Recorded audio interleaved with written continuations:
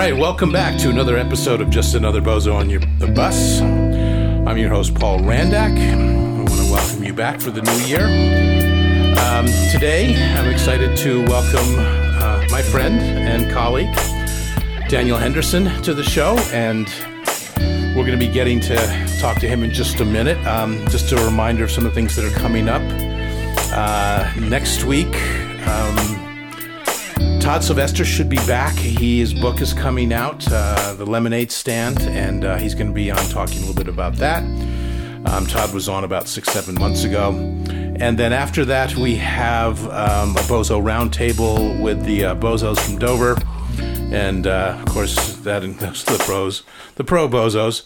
That includes myself, Corey Markusich, Brett Heiner, and Dr. Robert Simpson. All right. Welcome, Daniel. Hello. Good to be here. Good to have you here. Thank you. Thanks for having me. Thanks for the comfort, the tea, and the recliner. Oh, yeah. I should say we are actually in my living room at home, and we're drinking some white wild tea from China that was handpicked out of quite a large tree. And Daniel's in a recliner, so a leather recliner. Leather recliner. So we're kind of kicking it back today. But anyway, this is a time for the listeners to get to know you and hear a little bit about your story and your life and whatever you feel you want to talk about, and of course, you know, what you do now. And well, I have a series of questions I ask, and I know I told you I was going to send you something about that, but it'll just kind of be a surprise. That's fine. Okay. All right. So where would you like to start? What makes you just another bozo on the bus? Well, actually, I have one quick question. Who are your listeners, I guess, is who are these people? Well, many of them I have no idea who they are. But it's a pretty eclectic, broad group. We have people that are in recovery. We have people that are just kind of exploring life, that are trying to find connection. We have people that are learning to, explore their own personal trauma and things in life that they've had to deal with. We deal with relationship issues, dependency issues, and we talk about. Sometimes there's a theme of survivors, once in a while. Okay. But we also just bring up topics sometimes and talk about them, which probably, happens from time to time, may happen today. So this is the time, though, that you can kind of share what you want about you and yourself, and what if you would like to, let people know, again, what makes you a bozo. A bozo. I think I was born a bozo, probably. Anyway. Are you a Salt Lake boy? No, I'm from Northern California. I'm from the Bay Area. So I was born up in Marin County and lived there when I was little, and then moved up to Sonoma, California, and lived there. I lived in Northern California in the Bay Area, and then up in Sonoma, and then two valleys over in a place called Green Valley. Been there. Yeah. Opened up a treatment center there. That's just... Oh, that's right. You're just north of Sebastopol there, right? Yeah, the Sonoma Center. Yeah.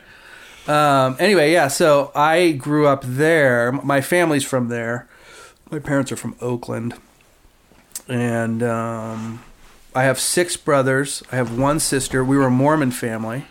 In Oakland? Well, yeah, my grandfather, who was my mother's mother was from Utah, from like the Spanish Fork area. Mm-hmm. And so his people settled there, right? From when they immigrated over here from, they were, what do you call it? English. White, from across the pond. White people, white Caucasians, Northern Northern European types. Yeah.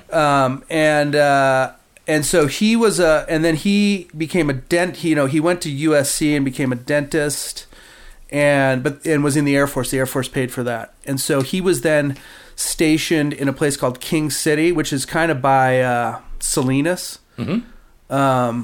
And he was the town dentist, and then like his uncle was the town doctor, and they kind of did that, right? So the military paid for it, and then you owed them, and so they'd put you somewhere, and you would provide that service for the. You would work for them. You would work for them for a few years. They'd give you the education. Yeah, and so he did that, and then he moved and opened a practice in Hayward, California, and then was in Oakland, and then and so that's where my mother was actually born in King City, but grew up in Oakland, and then my dad's family was from. Like on the peninsula, Burlingame, and then Oakland, and so they were from Oakland. And anyway, and then I moved to Utah when I was 15. Went to high school here, most of high school here, right in the middle of adolescence. Yeah, how fun! I'm still fucking pissed about that. No, I really I thought you were going to say I'm still an adolescent. Well, that too. That too. Well, I remember I had my parents had told us that we were moving to Utah, and I had visited here because my mother had family here, and I thought, and they lived in this rural area, Genola, which is, I don't know, it's down past Payson, and I thought we were going to go somewhere. I had been to Salt Lake, but I anyway was not prepared to do that. And I had my buddy. You're out in the country. Yeah, my buddy. So I was like, I'm going to live with my family, my friend's family, and my parents, of course, were like, no, you're not. You're coming to Salt Lake. But I moved to Salt Lake, and I started to ski here. And I had grown up skiing in Tahoe, but I started to ski here, and then it was, that kind of made it okay. So you survived, making that change from in the middle of adolescence from. I did survive it, but that's actually when my drug use got, started. Well, I smoked pot, it seems like in Northern California, people's parents smoke pot. And so when I was 10, I smoked pot a few times, 10, 11, 12 had smoked pot. But I had that pot experience where the first time you use it, you don't get stoned. Uh-huh. And then I was actually at a scout camp and smoking pot with kids in my scout troop. And I think it was probably 11 or 12. And you were talking about Boy Scouts, right? Boy Scouts, yeah, Boy Scouts. Yeah. And got really stoned. Really liked that. That sounds like a Northern California Boy Scout camp, yeah. Yeah, and so and it was great because it was up, we'd go up in the Sierras. I think that we were in Mendocino, though, actually, for that. But actually, Northern California was such a great place to grow up, especially like when we were up in Sonoma and all that, because it's such a beautiful. It is so pretty up there. It's such a beautiful area, and it still hasn't changed a whole heck of a lot in that area. But anyway, so that's when I moved to Utah, the group of kids that I started to hang out with were pretty. They were more extreme than the kids I was growing up with in California. Uh-huh. These people were kind of outrageous, actually. I was like, wow, you guys, When I moved here, everybody was drinking Robitussin, and I had never heard of that, and I was like, what? Go to these parties, and there'd be these people, all whacked on Robitussin. The reason why something like Robitussin would be really popular here, it's because it's an over-the-counter drug, right? But it's also made by a company, and so it has an actual medical purpose. Right, it has legitimacy. It has legitimacy, right? Yeah, right. So, so that's probably when I moved here is when I started smoking pot every day, and we were doing. So I started to smoke pot, and I think in my adolescence I had some conflict with my parents, but I was pretty obstinate, and they kind of left me alone after a while. They were kind of like, just don't come home drunk, just whatever, And so we were Mormons, right? But I had kind of put that, when we moved here, it's such an interesting thing to move here. Mormons in Utah are different than Mormons anywhere else. Yeah, it was an interesting thing. And so and in California, I was still going to church and stuff like that. But it was very different because, there was no one paid attention to what religion you were, really. Right? And there was a couple other Mormon families, and we had to drive like a half hour to get to church or whatever. and I came here, and I was like, I was not interested in that, and so Sure. I really stopped. And so I stopped going then.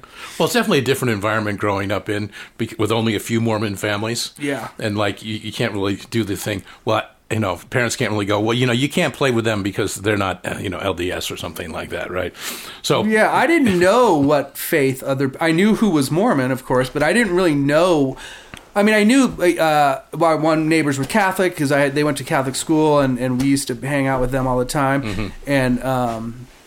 And so, I mean, I kind of knew superficially what people were as far as their faith. But it was weird. When I moved here, I was so shocked. One, I was shocked that there were so many like Jack Mormons here. Like, so I would go to a party and people were, oh yeah, Mormon. I was like, because that was unusual. Like the Mormons I knew, like California, would like really adhere to the, words of wisdom, word of wisdom stuff. Yeah.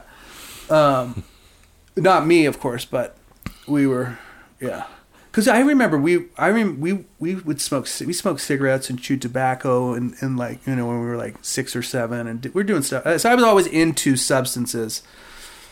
I still really am, basically. I mean, there's still a lot of... We're drinking tea right now, yeah, so those I mean, they're less... they have fewer negative side effects than True. the stuff I'm into now. You've learned, I call it the art of moderation. All things in moderation. Like a gentleman. Yeah, like a gentleman, yeah. Right. Anyway, so I moved here. Oh, yeah, and the kids I was hanging out with were heavy substance abusers. Mm-hmm. And so we smoked pot every day. We drank as much as we possibly could. We dropped a lot of acid. We did, cocaine, mushroom, all the stuff that you do. Or all the stuff that some people do in adolescence. Sure. A lot of psychedelics. And still do, by the way. Right, right. Oh, yeah. There's still... It's so interesting when I come across kids...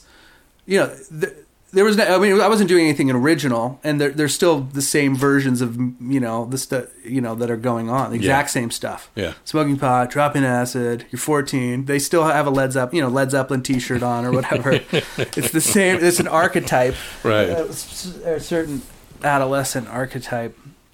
But truthfully, the adolescent part.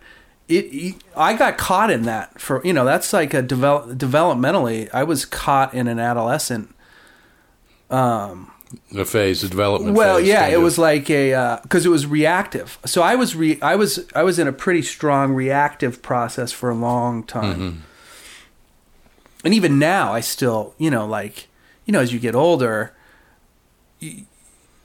I look like a really responsible citizen now, but that stuff is still internally. That stuff is still there, and I don't mean the antisocial stuff that I was into, but just it's like it takes a long time to grow up. It feels like Well, I mean, there's a lot of reasons for things like that. I mean, part of it is I mean, I don't want to overanalyze this right now, but I mean, thinking about attachment issues that that happen when we're growing up, and the reason why we seek some type of self-medication or connecting to certain groups of people. I mean, all those people that I used with when I was growing up. I mean, we all had some kind of reactive attachment issues going on, right? So, I mean, I'm with you. Yeah, I agree. Yeah. I agree. And then there's sort of this kind of shift that happens at some point where either, things get really, really, I mean, they get worse and, a lot of people die, or they figure out how to connect and be less reactive and learning how to be vulnerable and have actual intimate relationships with people, be able to attach in a healthy way. Yeah, that's the word that came up when you were just talking, is the intimacy. Yeah. The ability to be intimate with people. Yeah. Which is really a task. For me, it's a task to be able to do that. And I had 6 brothers and 1 sister. And where were you? Where were I was you in the the mix? 5th. So I had 4 older brothers, 2 younger brothers, and a younger sister. And I was pretty good at getting attention because I was assertive in that way. but you really had to battle for things, or you had to battle to be heard. Sure. And there was a lot of like there was a lot oftentimes where you didn't get heard, or you didn't get what you needed or what you wanted. And this wasn't a neglect issue, but when there's that many people in a household, it's pretty crazy. It gets things get spread thin sometimes. Yeah. Especially when it comes to getting positive reinforcement. Yeah. And my dad we're lousy with addicts and alcoholics in my family. Everyone's kind of in recovery or using, and my dad actually is an alcoholic, and I can out him because he's very open about that. I think, but he was an alcoholic, or drinking like an alcoholic, and then he converted to Mormonism when he was like 19 or 20, and he didn't drink for 40 years. 40 years, not like an AA thing, not taking chips kind of thing. It was an LDS thing. It was an LDS thing, and he tried, and that was the thing. I think that was a reactive process. He was trying really hard, so he was a little. He's really a strict kind of a guy about the Mormon stuff. Like, he'd get anytime the LDS prophet said something, he was like, "Oh yeah, that's it. We're doing, we're not doing that, or we're doing this, or whatever." But then he actually started drinking when he was 60, and completely drank for like 10 years, and it was bad. I think he's got 6 years now, 7 years of sobriety. 3 DUIs. I mean, as a senior, he was just like that's the baby boomer. I mean, I'm at the tail end of the baby boomer, so I get that. And his brother died in alcohol. He died in withdrawal. And his, and anyway, and his dad was an alcoholic, and then both sides. So the genetic part is there. And then, my brothers, not to out them too much, but everyone has had some kind of... We tease my mother, who's an Al-Anon. You really like addicts and alcoholics, don't you? You're surrounded by them. Really attracted to them, Mom. Yeah. What is it about addicts and alcoholics that, rings your bell? Yeah. But so in my using stuff, so I think I always feel like it was typical, but as I talk to people, the stuff we were doing was not very typical. It was really fucking dangerous. Well, it's all relative to your crowd or the crew you hang out with, right? I mean, that's what determines what's normal. Right? So the fact that we were doing cocaine in high school, in class, like ceramics class, where you had tables that were way off and you could, or dropping acid.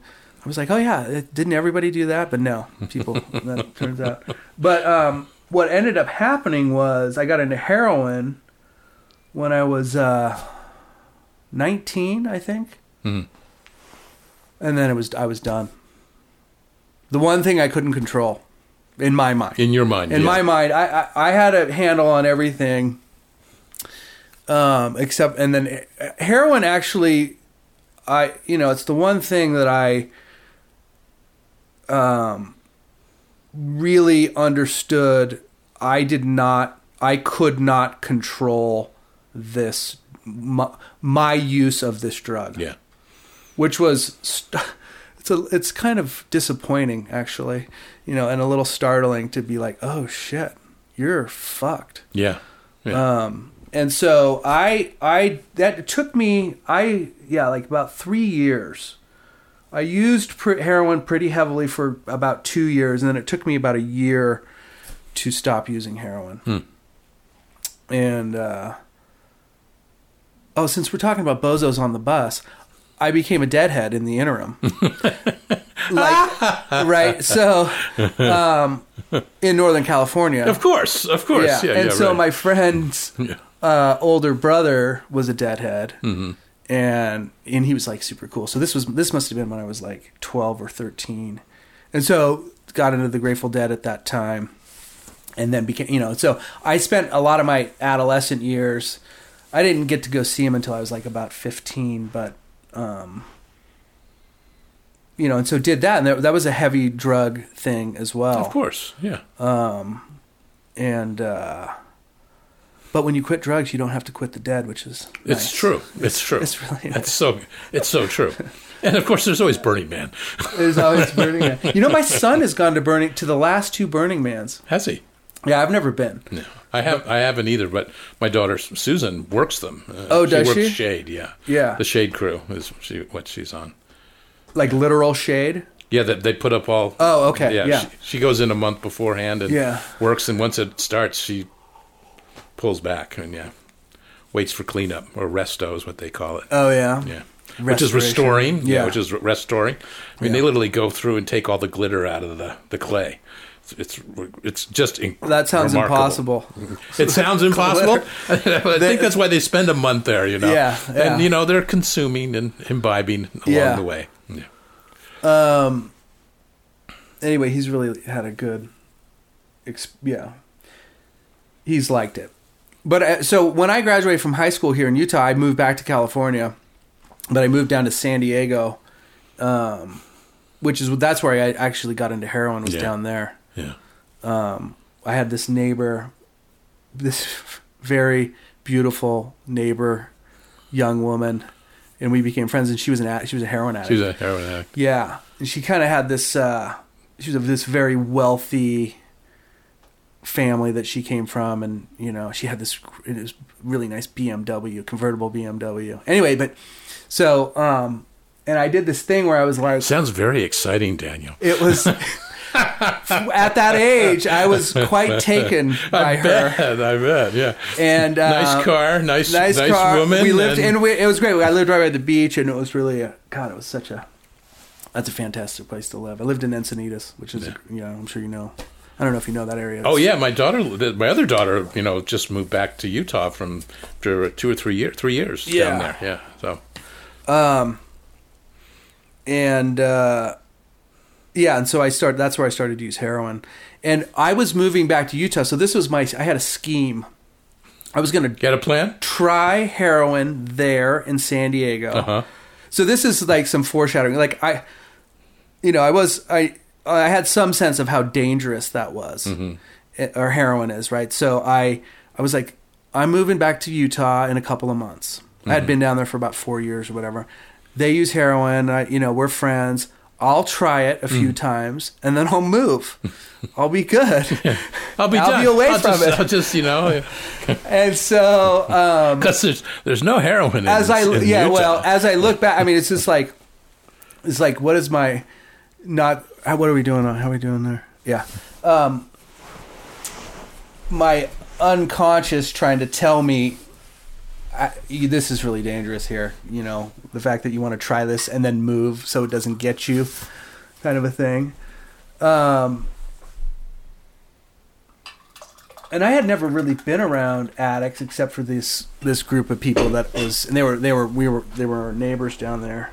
But if I leave the pause in there, it's because I was pouring tea. Thank you, Paul. Oh, this is a little darker. It gets sweeter, too, which is what's fascinating. It's really good. Isn't that interesting? I don't drink tea much. Well, I started doing those tea ceremonies, and it turned me on to especially some of these old tea. You'll have to tell me about the tea ceremonies. Yeah. I don't know much about that. But so I use heroin a little bit. It's kind of magical. In fact, it's incredibly magical. It's like, whoa. It's like, like, wow, this is all right. It's that nice warm blanket feeling. I'm home. Yeah. And then I always, for me, as in hindsight, and as I have, transitioned out of that kind of thing with opiates in particular, I realized how much pain I was in. Because that's what that was all about for me. Right. It's a painkiller. Yeah. And that's literally a literal, yeah. Our best painkiller. Yeah. And just looking at my addiction to heroin and all of that, really understanding, and my life at that time and before that, how much pain I was in. And so I do my scheme. It works. I use some heroin there, and I move. How were you using? Were you smoking, Needle. snorting? Needle. Yeah, I never... Right to IV? Right to the needle, yeah. Because, I mean, that's how they were using it. Yeah, so... And this girl, man, it was such a... Anyway, I probably shouldn't get into too much of... Talk about an undeveloped psyche. As I look back, it was very childlike kind of... She would put these little stickers...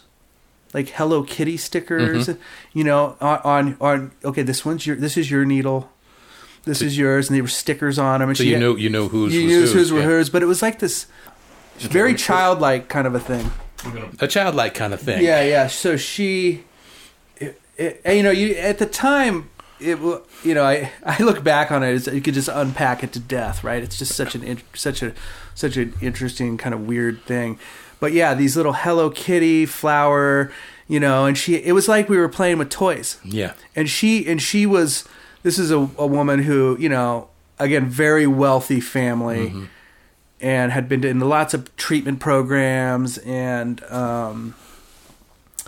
but she was very, very childlike and, It never progressed past a certain age of development. Right.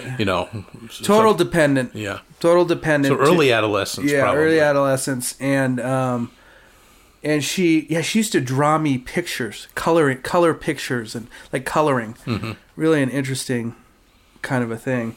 And so that was the first time we used heroin. She had remember the 4 needles lined up and they had a sticker and this one's yours. And, again, the danger factor of, I have no idea where that needle even came from. Right.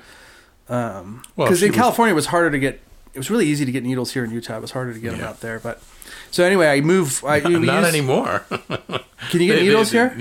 No, I mean, it's hard. It's still sometimes hard here because there's, as I think that, there's the needle exchange programs by some of the old fundamental purists, believe that we're helping people get high, which is true.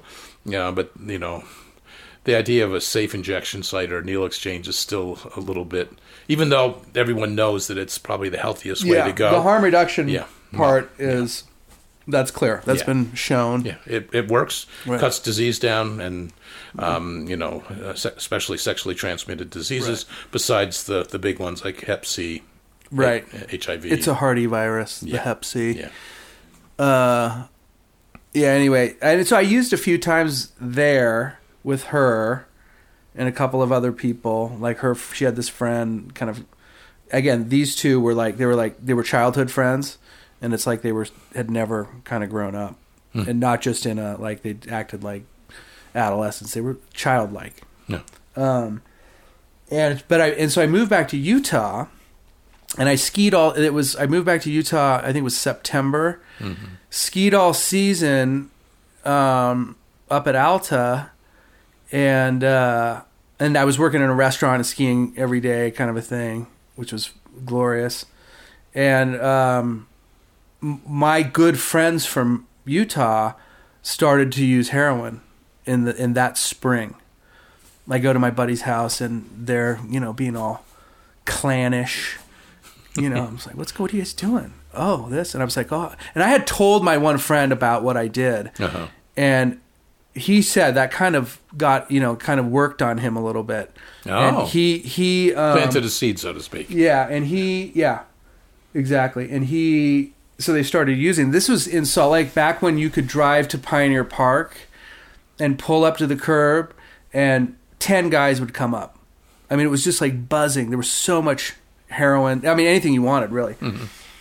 I don't know if you remember this scene. I don't know if you were ever saw that or anything like that, but it was. Oh, at Pioneer Park? Yeah, it was fantastic. It was like spectacular how much drug traffic was there. Astounding. I mean, it was the farmer's market of drugs. Yeah, you would pull up and it was just like the guy comes to your car. Yeah, at least 3 or 4 or 5 or 6 dudes would be like come, and then whoever kind of they had their system. Whoever kind of it was like catching a wave. Once somebody Whoever's was- on the inside got to drop, got to go. And once someone was at your window, no one else usually crowded Yeah, them out. yeah. I went there just a couple times. I didn't do it a lot, but Yeah. a couple times, and that was kept Was it those, kind kept of those the little thing? balloons of cocaine. Yeah, you get was the what, balloons, and then that's the place. Whenever your connection got busted, you go back to the park until you get another connection. But anyway, so then we started using heroin, and I should say we in junior high, high school, I had also taken a lot of painkillers. It was like right after I moved here, I cut my leg with a chainsaw. What? Yeah. Oh, okay. I lucked. I mean, the fact that I can walk and all that and have no problems was just because this chainsaw was so dull, which is part of the reason that what happened because they couldn't get the branch wouldn't go through, and then it like finally broke off. Yeah. This thing couldn't even cut butter, but my leg just grazed the top of it. Oh. So they give me codeine, and I was like, oh, and then I kind of discovered opiates that way. And so whenever we could get our hands on like Lortabs, you get some blue specks. My mom, we were scavenging, and someone's mom would have surgery, or someone would have surgery. And one of my buddies used to go have surgery so he could get painkillers. I'm getting a shoulder surgery. I can't wait. It's going to be, it's like, fuck. That's such crazy shit. Yeah, it's totally crazy. And anyway, so I start using, and I'm using, of course I loved it. I love heroin, and, or I did then. I don't know. I don't love it now. I know that. But of course it does what it does. And for me, it was just wonderful. Yeah. Well, it's a relationship. I mean, that's how I always looked at my relationship with cocaine. I saw this as I had an intimate relationship with this drug, and it was almost romantic in a way. Yeah, heroin had like this. I mean, for me, it was a very specific function. I liked to use heroin to get going, to go, because I have the way I respond to heroin is it gets I go up. You go up. Yeah. I'll nod too, but I'm not the kind of I wasn't the kind of heroin addict that would use and nod, because it's probably like an ADD thing. You take a stimulant, So I have whatever my biology is that like it got me going. So which I think was in one way kind of an advantage, is that so I could use. I didn't need to keep I would use to get going, and then of course, and it wasn't like I was using to get going because I was like tired, or down or something like that. But I felt so good. It's like hypomania, right? You you're just like at the sweetest spot, and you feel so good, and everything's so clear, and it's like like an amphetamine thing too. But anyway, so I get a habit, but I didn't know I had a habit until I didn't. Until you stopped, right? And I just remember that, like, I thought I was like, what the fuck is going on? Like my chest is on, on fire. What are withdrawals? Yeah. And I call my buddy, and he's like, yeah, that's a thing. And You've never had withdrawals before this? I'd never had withdrawals. Okay. Well, I'd never been physically dependent on anything. Right. I'd smoked weed every day for years. I probably smoked weed every day for like 10 years. So I was still smoking weed then too.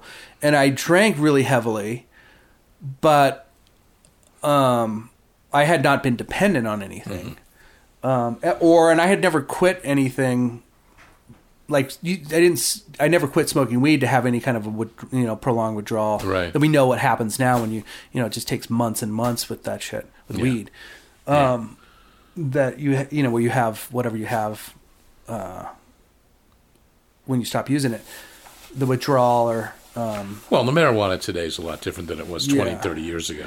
Well, and I think that, like, I actually was talking to one of the doctors where I work, a psychiatrist, about, when you stop smoking weed, and that is a very prolonged process. So true. So true. And people, you quit for 30 days. That's really just the beginning. Yeah. And you just, so you don't kind of feel quite right. Like any of these, like heroin or any of these drugs, it's like the time it takes to kind of get back to whatever homeostasis is, a baseline. If you get back there, right? Now we know a lot of people don't get back there, which is why, once the reward pathway is established that way, and like the woman I was talking about before we started this, it's like you're talking to an addicted brain at that point, and then so I was, and how I got. Well, you're right. In homeostasis, when the brain's addicted to a chemical, I've got to maintain that level, or else right, which shit, looks really give me crazy. The fucking drugs, right? I mean, the brain's yelling, screaming, "Give me the fucking drugs!" And it looks really crazy, but it's just the brain doing exactly what it's supposed to do. Yeah, what it's wired to do. It's actually totally functional that way. So I, of course, I really liked it, and I thought, and I still was under the illusion that I had it under control, and so I used pretty much for like a year, and then I was like, oh, this is and then it was. And then I started to think about, well, maybe I need to stop this. And then I couldn't. And then I was fucked. And the way I used was, I had a job. My habits tended to be pretty manageable. I think the most I ever used kind of a day was not more than like a gram or something like that. That was like a lot. That was the biggest that my habit ever kind of got. And that was actually... Let me backtrack. I had horrible habits at times. Like, that's a lot of... As I think about it, that's like a lot. Yeah, I was going to say that's a nice minimization. Yeah, yeah, thank you. I was only using a gram. Yeah, but overall, it's like... Anyway, so I was... And I was working... I was a waiter, and I was making good money, so I could kind of like... Support your habit. Support my habit. And... Oddly enough, like, it was when I couldn't kind of pay my bills anymore, and when it was getting in the way of like going to dead shows and stuff like that, which I really like to do. And also another thing for me is when I couldn't ski anymore.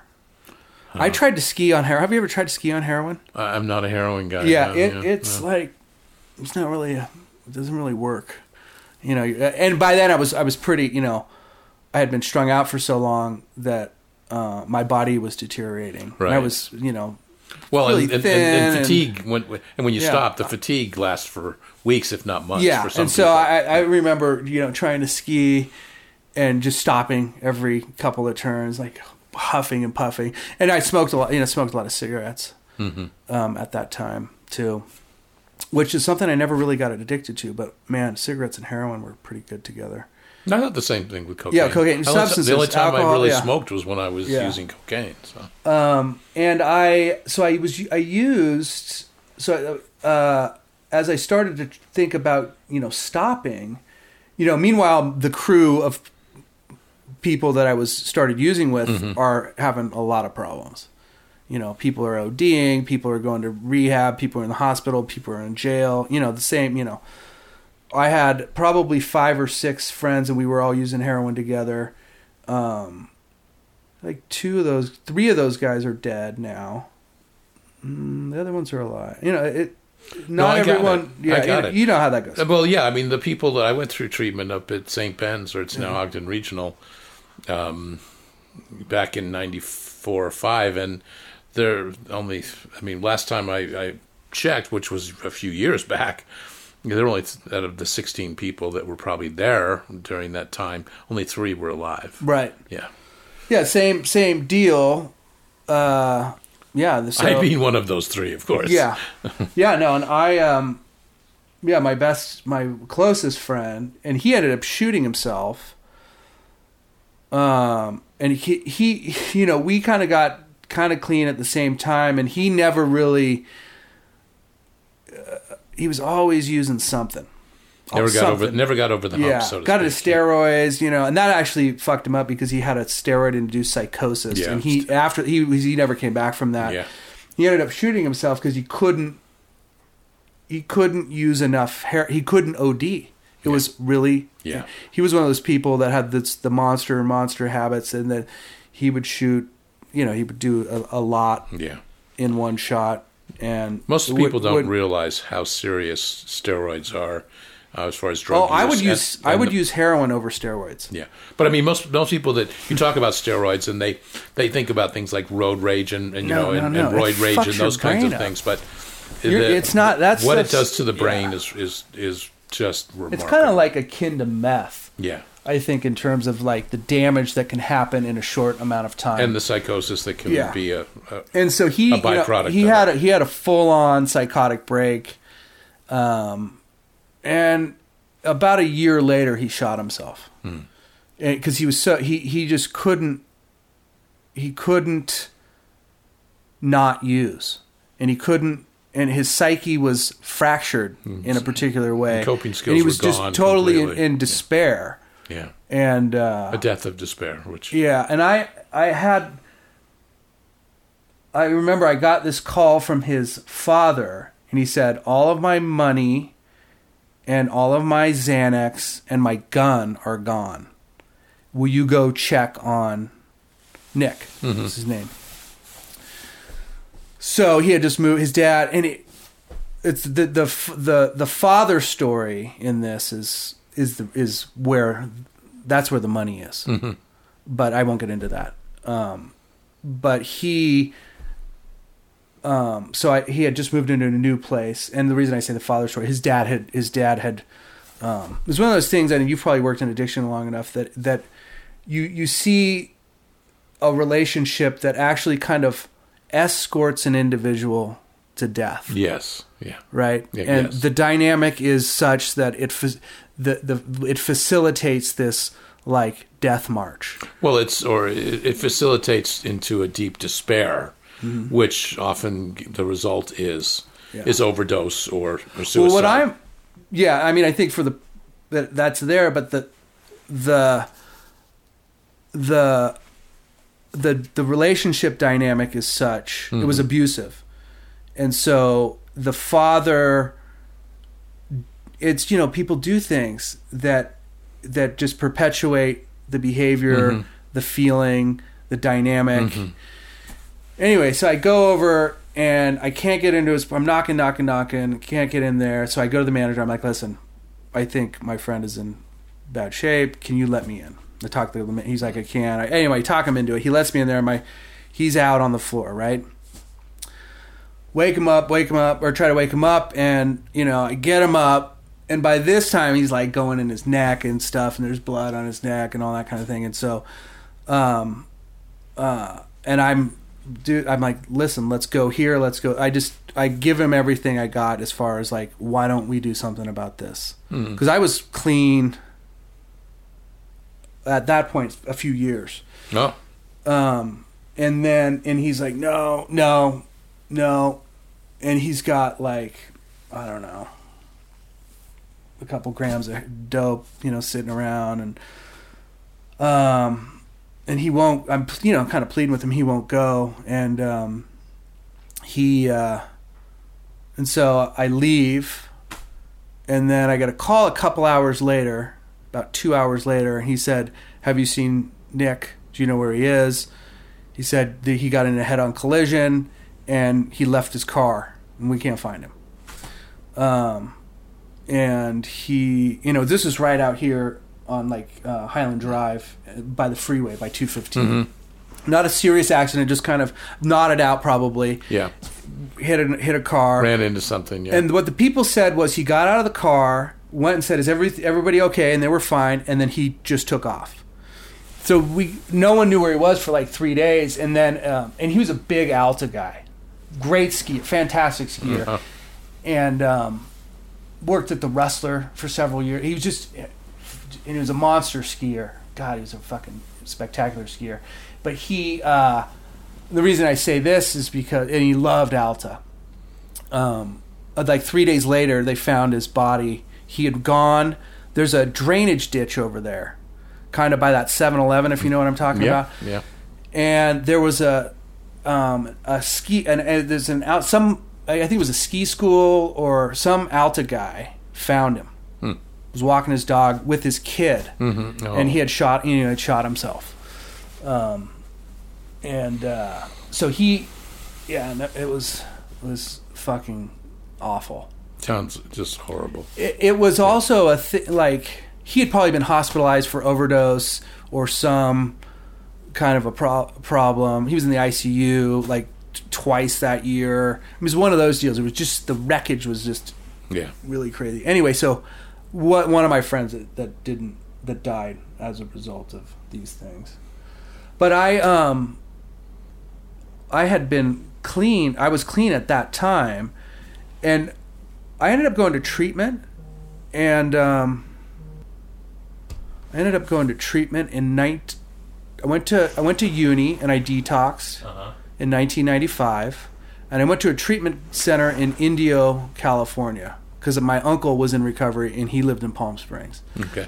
So I went down to stay with my uncle in Palm Springs. He's like, "Hey, there's this place," and it was a county funded program. It was like a shit show, but it's actually a well regarded program. The guy who ran it was this just recovery character, like you can't even. His name was Danny Leahy, and he had been 86th from the city of San Francisco in like the late 50s or early 60s. Mm-hmm. They're like, you can't be in this city. Right. It's a hard city to get kicked out. Yeah, right. So, yeah, because that's renowned for its what do you call it? Anyway, and I was there for like 5 months, but it was basically just like a halfway house. People start using, there's heroin, so I start using again, and I leave, and I come back to Utah, and a really dear friend of mine, Lynn Whitesides, who is still a dear friend of mine, who was a babysitter of mine in Sonoma when I was little. No kidding. Yeah. Lived here in Utah. Which is how I met you, by the way. With Lynn, yeah. Yeah. It was my I've known her since I was 3 years old. And so she, and her husband... Her former husband was a doctor. Mm-hmm.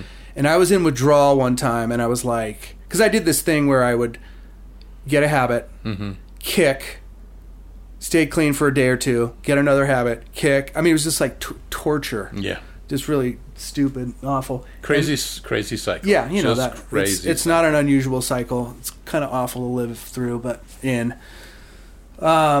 And anyway, so I wanted something for withdrawal, so I went in to see him at an Instacare where he was working.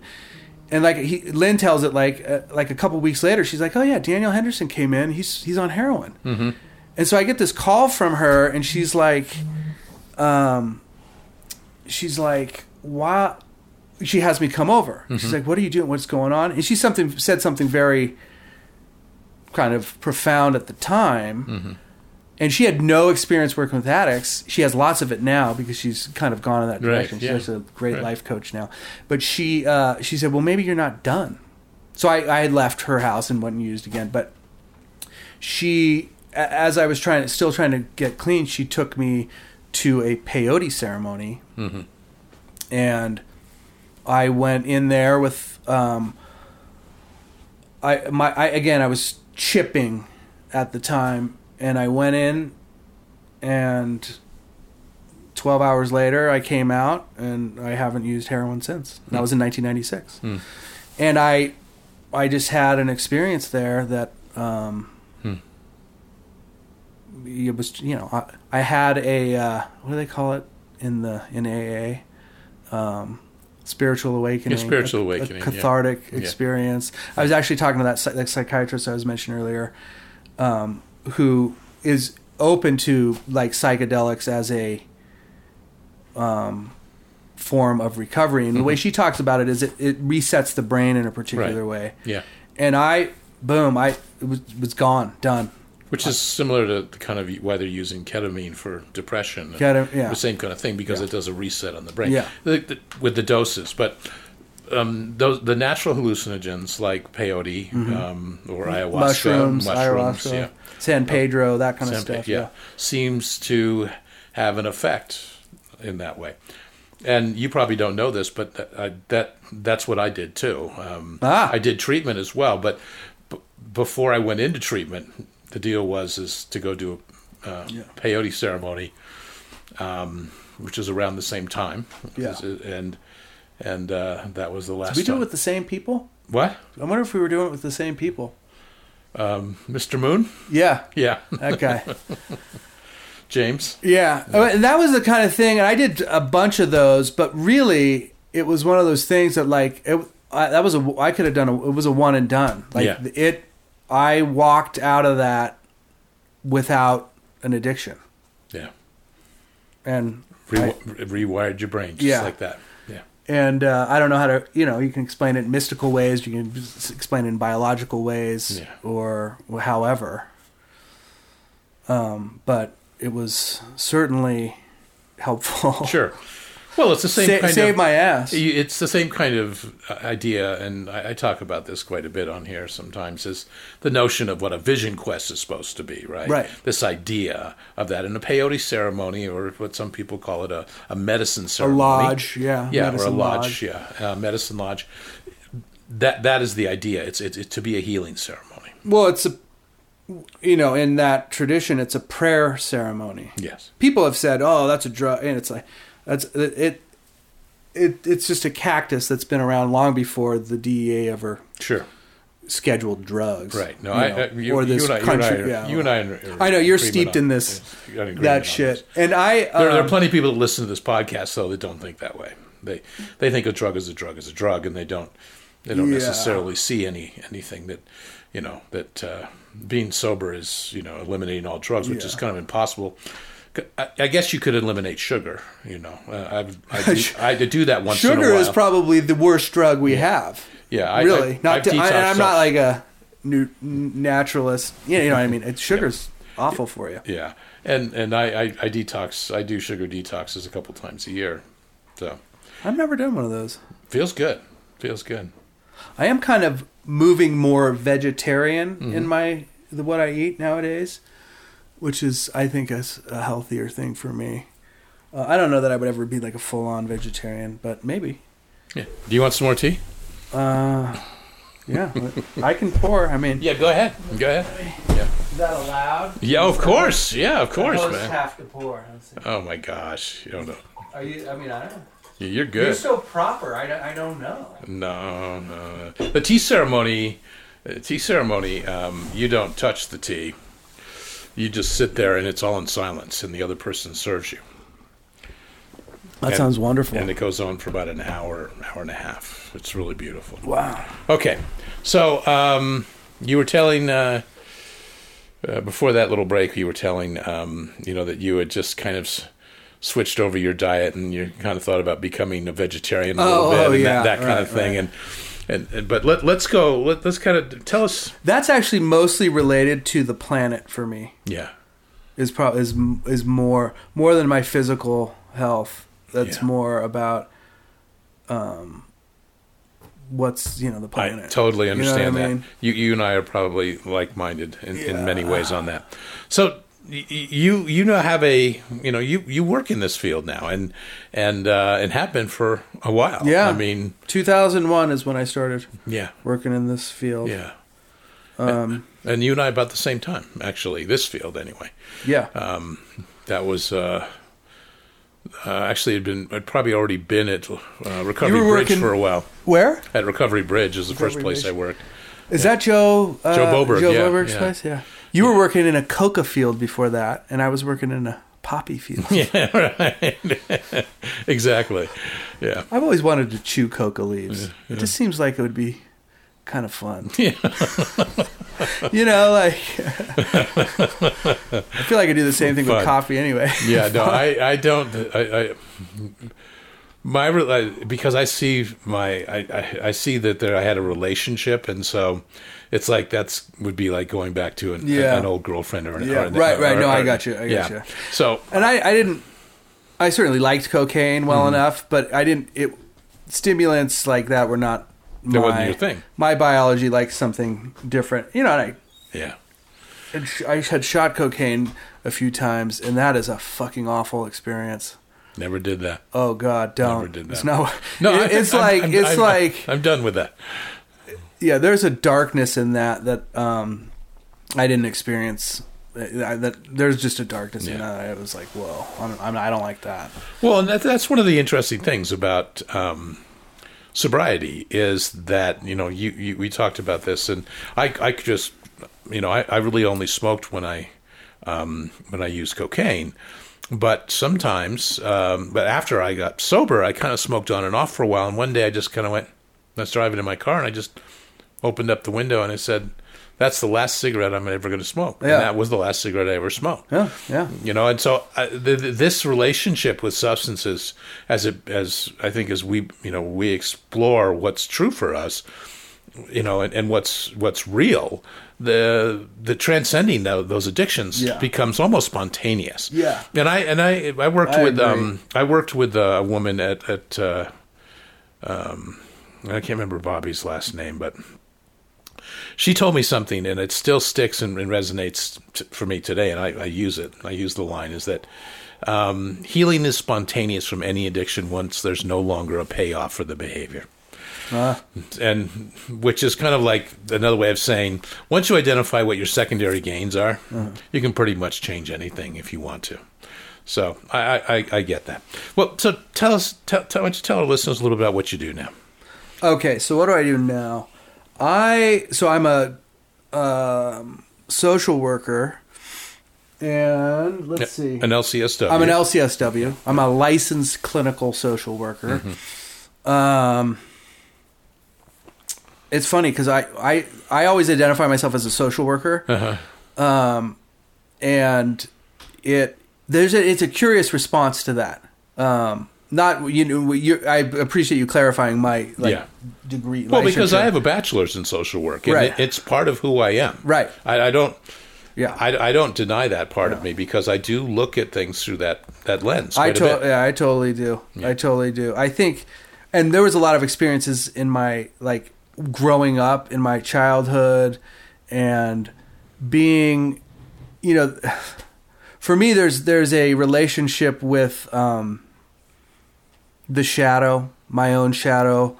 Yes. And I think social work picks that up. Yes. Pretty well. Yeah. I mean, it's like one of our responses to that, as a collective, as a culture. Yeah. It can look a little do-gooder-ish, but it is an availability to have a relationship with people who are in the shadow in a particular way. Yeah. So, and shadow is a much better way of saying wrestling with your demons, right? Doing your shadow work, or the shadow part of ourselves. It's a much more holistic and responsible way to look at it. Yeah. It's also talks about us dealing with something that's part of us instead of a demon, which is something we try to exorcise. Right. Well, and I think there's a collective shadow that shows up in those populations or those. No doubt. The part of our. So anyway, I started working at a detox.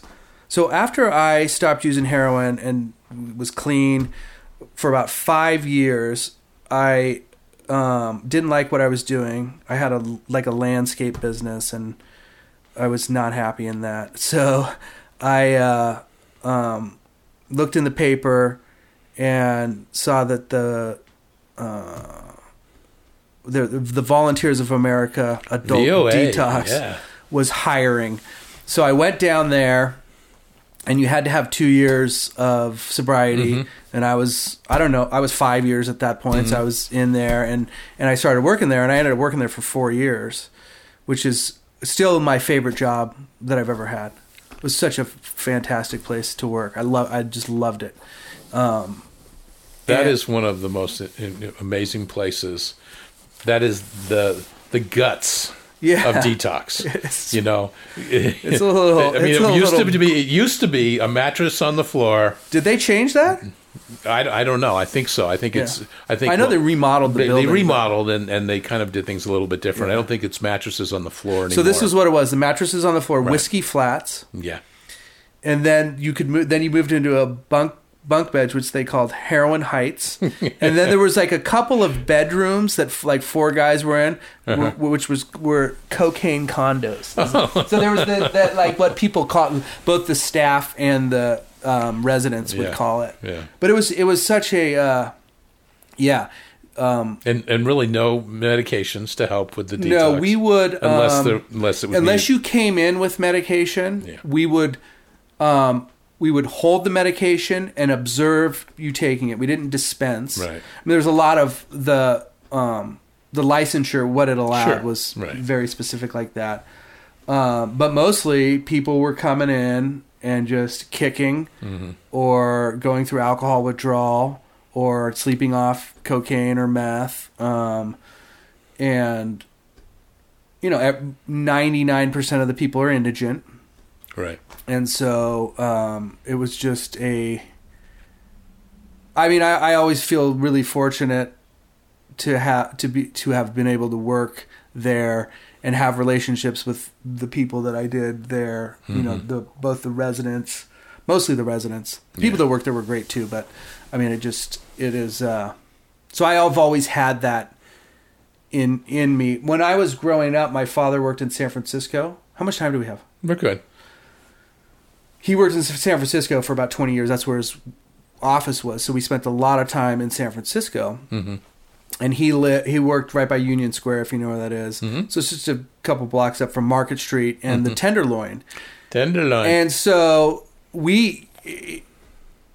my mom, as she discovered this, she didn't really like it much. But when we were like 6 or 8 or 10, all those years, we'd go with him to work. He'd take us one at a time. He'd give us $20 and he'd cut us loose.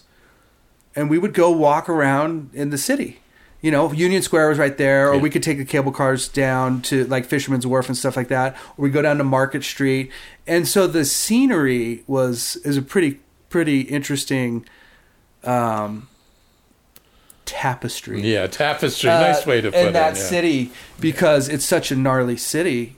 The shadow in that city is really pretty raw, I still remember in like the 80s seeing this individual with the sign. This was when AIDS was just like, so it must have been the early 80s, and this guy sitting on the side, I have AIDS, and being like, what, holy shit, because having some knowledge of what that was. Right. But the homeless population there is robust. It's robust. It's and huge. the mentally ill population there is robust. And so it was just and so I've always been like drawn to that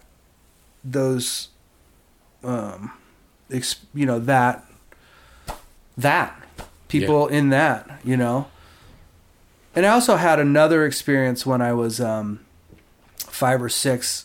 And we were at the the developmental center right by Glen Ellen, doing the Special Olympics. And I had this is probably the one experience. There was a woman, and I don't know what disease she had, but it's where the head is enormous and the body is really small. Oh. And so this is an invalid person. They both deaf and blind. This person was, and I'm like 5 or 6. And I go, and we're walking through, and I go in there into this area where some of the patients that couldn't come out and participate were, and I'm little. I don't know what's wrong with this person, right? But I know. I mean, their head is very enlarged. But something's different. Two or three, it's obvious. 2 or 3 times, elongated, very bulbous, and they're mouth just deformed, and the small body can't really move. And she looks at me and starts crying, right? And the guy says, and I'm right there because I'm head high. I'm right. She's on a gurney, and I'm right at eye level. And my dad had to tell me about this, like right after. But I remember the feeling was beautiful. I started crying. She was crying, and the guy said, to my dad, he said, she is deaf and blind. She has no sense of, she doesn't interact, she doesn't do anything. Mm-hmm. And I had this moment with this person. You connected with them. That was fucking amazing. Oh my God. It's, makes me I cry can tell. now. And that is so there's something held true for you for so long. Yeah. Well, it's like we're talking now, but that ain't it, right? Yeah. That's not, we can, not to sound, I don't know. Our egos can talk all day. Yeah. But it was just like, that's not what was happening there. That was a being to being experience. Soul to soul. Yeah. Something, whatever, however we call it. Yeah. Well, that's that vulnerable, intimate connection. Yeah. That's beyond sight and beyond sound. Yeah. And so, I mean, not to get too woo-woo, but the idea of that, being vulnerable and intimate with somebody in such a way that it's beyond words, it's beyond the senses almost. It's core, it's in. Yeah, there's something in me and something in this, and she was a girl really, but older than me, maybe like 10 or something, because this is a person that their life expectancy is right, a decade, if that, right, and they've been institutionalized, and but however we connected, and so that has always been with me, and that is actually, I think, what informs what I do now more than anything. Wow. I always hope that's always what I'm trying to. You're striving for in some way. Yeah, or which I don't. It's not like I hold it consciously very often at all. I haven't talked about that actually probably for a long, long time. But I also know. But it's also like the recovery part, like the recovery, like the heroin addiction, like that. We get to carry that with us. Mm-hmm. Yes. Right? Yeah. That's there, and so that informs what, informs me and everybody I come in contact with.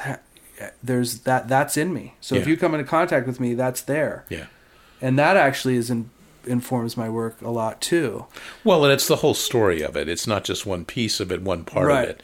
It's the whole story of it from the start to the finish and how it transforms or even transmuted into something else. That story, like all the stories about recovery or sobriety or all the ones that, when we transcend addictions, we become living a more wholehearted life. Yeah. We connect to something within us that we know we can resonate with anyone with at any time, if there's that ability to be vulnerable. Yeah. And there's not a lot of ego involved in that, by all means. Yeah, I don't think the ego's. Yeah, I don't think the doesn't work with the wholehearted stuff. Part of that necessarily. Okay, I got a question. Yeah. So, how do you in what brings you joy in life? What are the things that sort of settle you into a place of contentment? But where do you find your joy and your bliss? Well, I think ever since that peyote experience, because that was the experience. That's always been there with me now since then. Yeah. So it's a living experience. Yeah. So I don't get me wrong. I'm as kind of stressed out and fucked up as anybody, and I have whatever.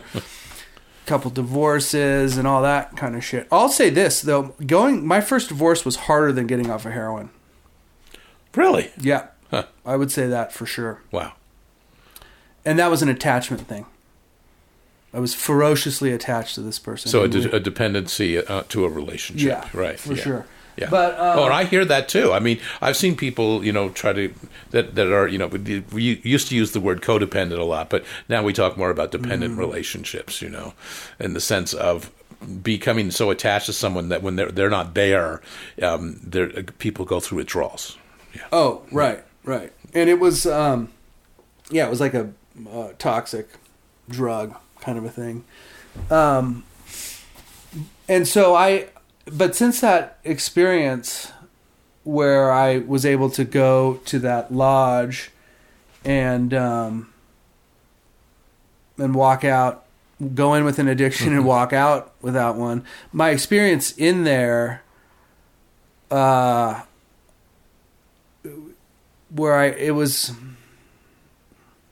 know how it feels. It's hard to articulate. But I'm good. Yeah. It's good. I'm good. Things are good. Yeah. And so that's there with me. So when I can hold that again, I forget it all most of the time. Then that's probably where I'm like kind of the feeling the grooviest, as it were. And luckily, I can even in the middle of like chaotic hell, that's there, and so I have that. Fortunately, I have that with me all the time. Yeah. But like as far as like the shit that I like to do, I spend a lot of time with my children, which I really like. And they're also they're you know how it is. They're like the best, the most fun, and they're also the most aggravating. And then I ski a lot, and I spend a lot of time outside, that's a lifelong thing. Yeah. Outdoor physical movement. I have to be. Otherwise, I don't do super well. Yeah. I get depressed or anxious or agitated. Yeah, nature is one of those key things. How do you yoga? Lots of yoga. You're a yoga guy. I'm a yoga person. Yeah. I'm by no means a yogi because all I do is the postures. Right. Although I actually I do try to live my life. I don't think that's completely true. Yeah, I was going to challenge you. Yeah, thank you. Yeah. I do live my life in a whatever the 8 steps are, you know. The 8 paths. Yeah, I mean, you got to be a good person. That's actually, and you're supposed to do all that shit before you ever do a posture. Right. But that's not how we do it in America. Right. You know, but I do, you know, I try to be a reasonably decent person. I love socializing with people. That's actually something I really like to do. Yeah. I like to go out. I like to have dinner. I like to be with friends. I like to, you know, do stuff like that. All right. So tell me about, I'm going to expand this out just for a little bit for a moment. What are your thoughts and beliefs when it comes to God, the universe, faith, hope, higher power? Oh. You know, nothing. We die. It's a light switch, baby. We die. Worm food. Worm food. What are your thoughts about all that? Nowadays, well, it depends. If I'm ever really scared, well, then I believe in God. I love it. Thank you for your honesty. Yeah, I mean, but I don't know. So maybe I'm an agnostic that way. Yeah. I can't say I'm an atheist. I would say I don't believe in God, but I have no idea. I can't imagine that there's some like humanoid type form running things, some deity of some sort. But I would, you know, so I'm probably one of those people that believes or feels like I'm part of the cosmos, part of the universe. Well, and there's some organizing principle at work. Well, God was part of. I mean, the idea of God initially was it was part of us. And then, you know, a few thousand years ago, give or take a few hundred years, it got separated, right? Yeah. I mean, they said, oh, no, God's separate from humans. And that's where the whole worship thing came in and kind of, you know, excuse my French, but kind of just fucked the whole system over when God got taken out of our existence. I do like how the Hindus do it in some ways where they got like 26 million gods. Yeah, right. You know, for all kinds of stuff. Yeah. Because I mean, I think that's what it is. That's the psyche. You know, you gotta have something to project onto. I get that part of it. Yeah. And if it's God, you know, but I don't really think that there's a God. Yeah. You know, I don't know. But I would say there's no fucking God. Yeah. Is probably what I would say. All right. But some organizing principle. And I did not have a good experience with religion. I don't like religion because it was like I've always experienced it as coercive. Yeah.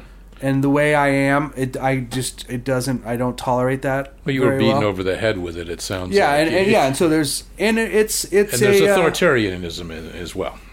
It's paranoid. Not to offend your listeners who are God-fearing or whatever. Yeah. And then I don't like the part of it where it's like if you don't have that somehow you're just going to be like a serial killer or something like that. Like I actually think people are inherently, not going to hurt each other if they can help it. Sure. I'm also not naive because there's a lot of motherfuckers out there, and I was one of them. I've been one, And that. I mean, there are sociopaths and psychopaths that those people exist. Yeah. And I'm not above going there myself. Not, I would hope to think not like killing people, but like being a bad guy, being not a nice guy. Like I've certainly done that and do that. So, well, if you want to just talk about living through shadow, right? That anything becomes possible in that darkness, right, within ourselves. There's this. I can't remember the guy who wrote it, but I saw him. The Young Group Society of Utah brought him here, and it's something like the shadow. Well, anyway, it's about the shadow with addiction, and the way he wrote about it, which I kind of liked, is like with addiction, it's like once you've gone there, then it's on the table for you. Right. So, because he's talking about like once an addict, always an addict, that kind of stuff. Yeah. And the way he framed that is like once that's on the table for you, then it's on the table, right? So you got to know that about yourself because you might go there, sure, like because you have that in you. And the more like I live my life and stuff like that, I mean, I realize what I have in me, and I realize that some of it's good and some of it's light, some of it's dark, some are good or bad or whatever. Some of it is conscious, some of it is not. The unconscious stuff tends to be the stuff that is, gets acted out in the ways that we call, that's bad or bad behavior or whatever. Yeah. All right. One more question. Okay. Is this the $1 million question? No, this is a good. This question is it's about music. So, if there was a couple songs that in some way, let's say there was a life celebration for Daniel, and if there were a couple songs that you kind of feel represents your journey in different ways, and or that have deep meaning for you, what would those be? I would say "Eyes of the World." Eyes of the World. Do you know that song? Grateful Dead? Grateful Dead, yes. Yeah, Eyes of the World. Eyes of the World. And that's why? a song that... Why? I'll tell you, well, I love that song. And the reason why is how I feel when I listen to it. That's the reason why. It hits right in your core. It hits me. Yeah. In fact, when I went to Detox at uni in 1995, and I had a tape. And I was like not doing well, not feeling good. And I go into this little day room they had, and they had a little boom box in there, and I put that song on there. It's actually the first Eyes of the World ever played at Maples Pavilion, which is at Stanford in 1973. But it just transformed. I was like, chills, tears, because I was raw at the time, and so I felt, I felt great. I don't know, it felt so good. Yeah, I wouldn't say I felt great, although I did feel great, but it felt so good. So that pulled song, you into your body, probably. Probably. What brought you into your body? Yeah. I don't know about another song.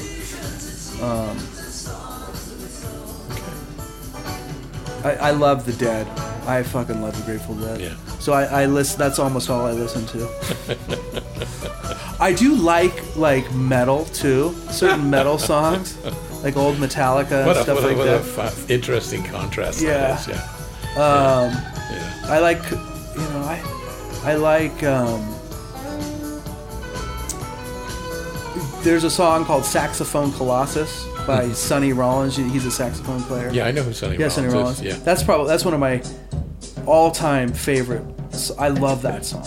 I fucking love that song. That's a great jazz riff. Oh yeah, and it's like, no, the album is Saxophone Colossus. St. Thomas is the song that I heard it when I was little, and it's like boom, dun, dun, dun, dun, dun, dun, dun, dun, dun, dun, dun, and it's just booming kind of. I like that kind of stuff because I'm a like such a feeling type of person that it like. Everyone feels music. Yeah, no, and I love jazz. I like jazz a lot. I love jazz too. But the first music I really was like, I like this music was like heavy metal. Yeah. When I was like in elementary school. Awesome. And so, like, what was going? Yeah, Iron Maiden. Yeah. Judas Priest. Judas. That '80s metal stuff. When I was like 10 years old, Motley Crue, Shout at the Devil, which was one of my early acting. I had it and I had to hide it from my parents. And it was like real, That's funny. I love. There's actually a lot of music that I like. But all right, that's plenty enough. Thank you so much. Oh yeah, no. I'm so glad to do this. All right, man. Thank you so much for spending the afternoon with us. I'm glad this worked out. Yeah. I'm glad we had some time just to kind of visit and. You're a very gracious host. Yeah. All right, so we will go out as we usually do with a little Joan Osborne. Have a great week. We'll see you next week.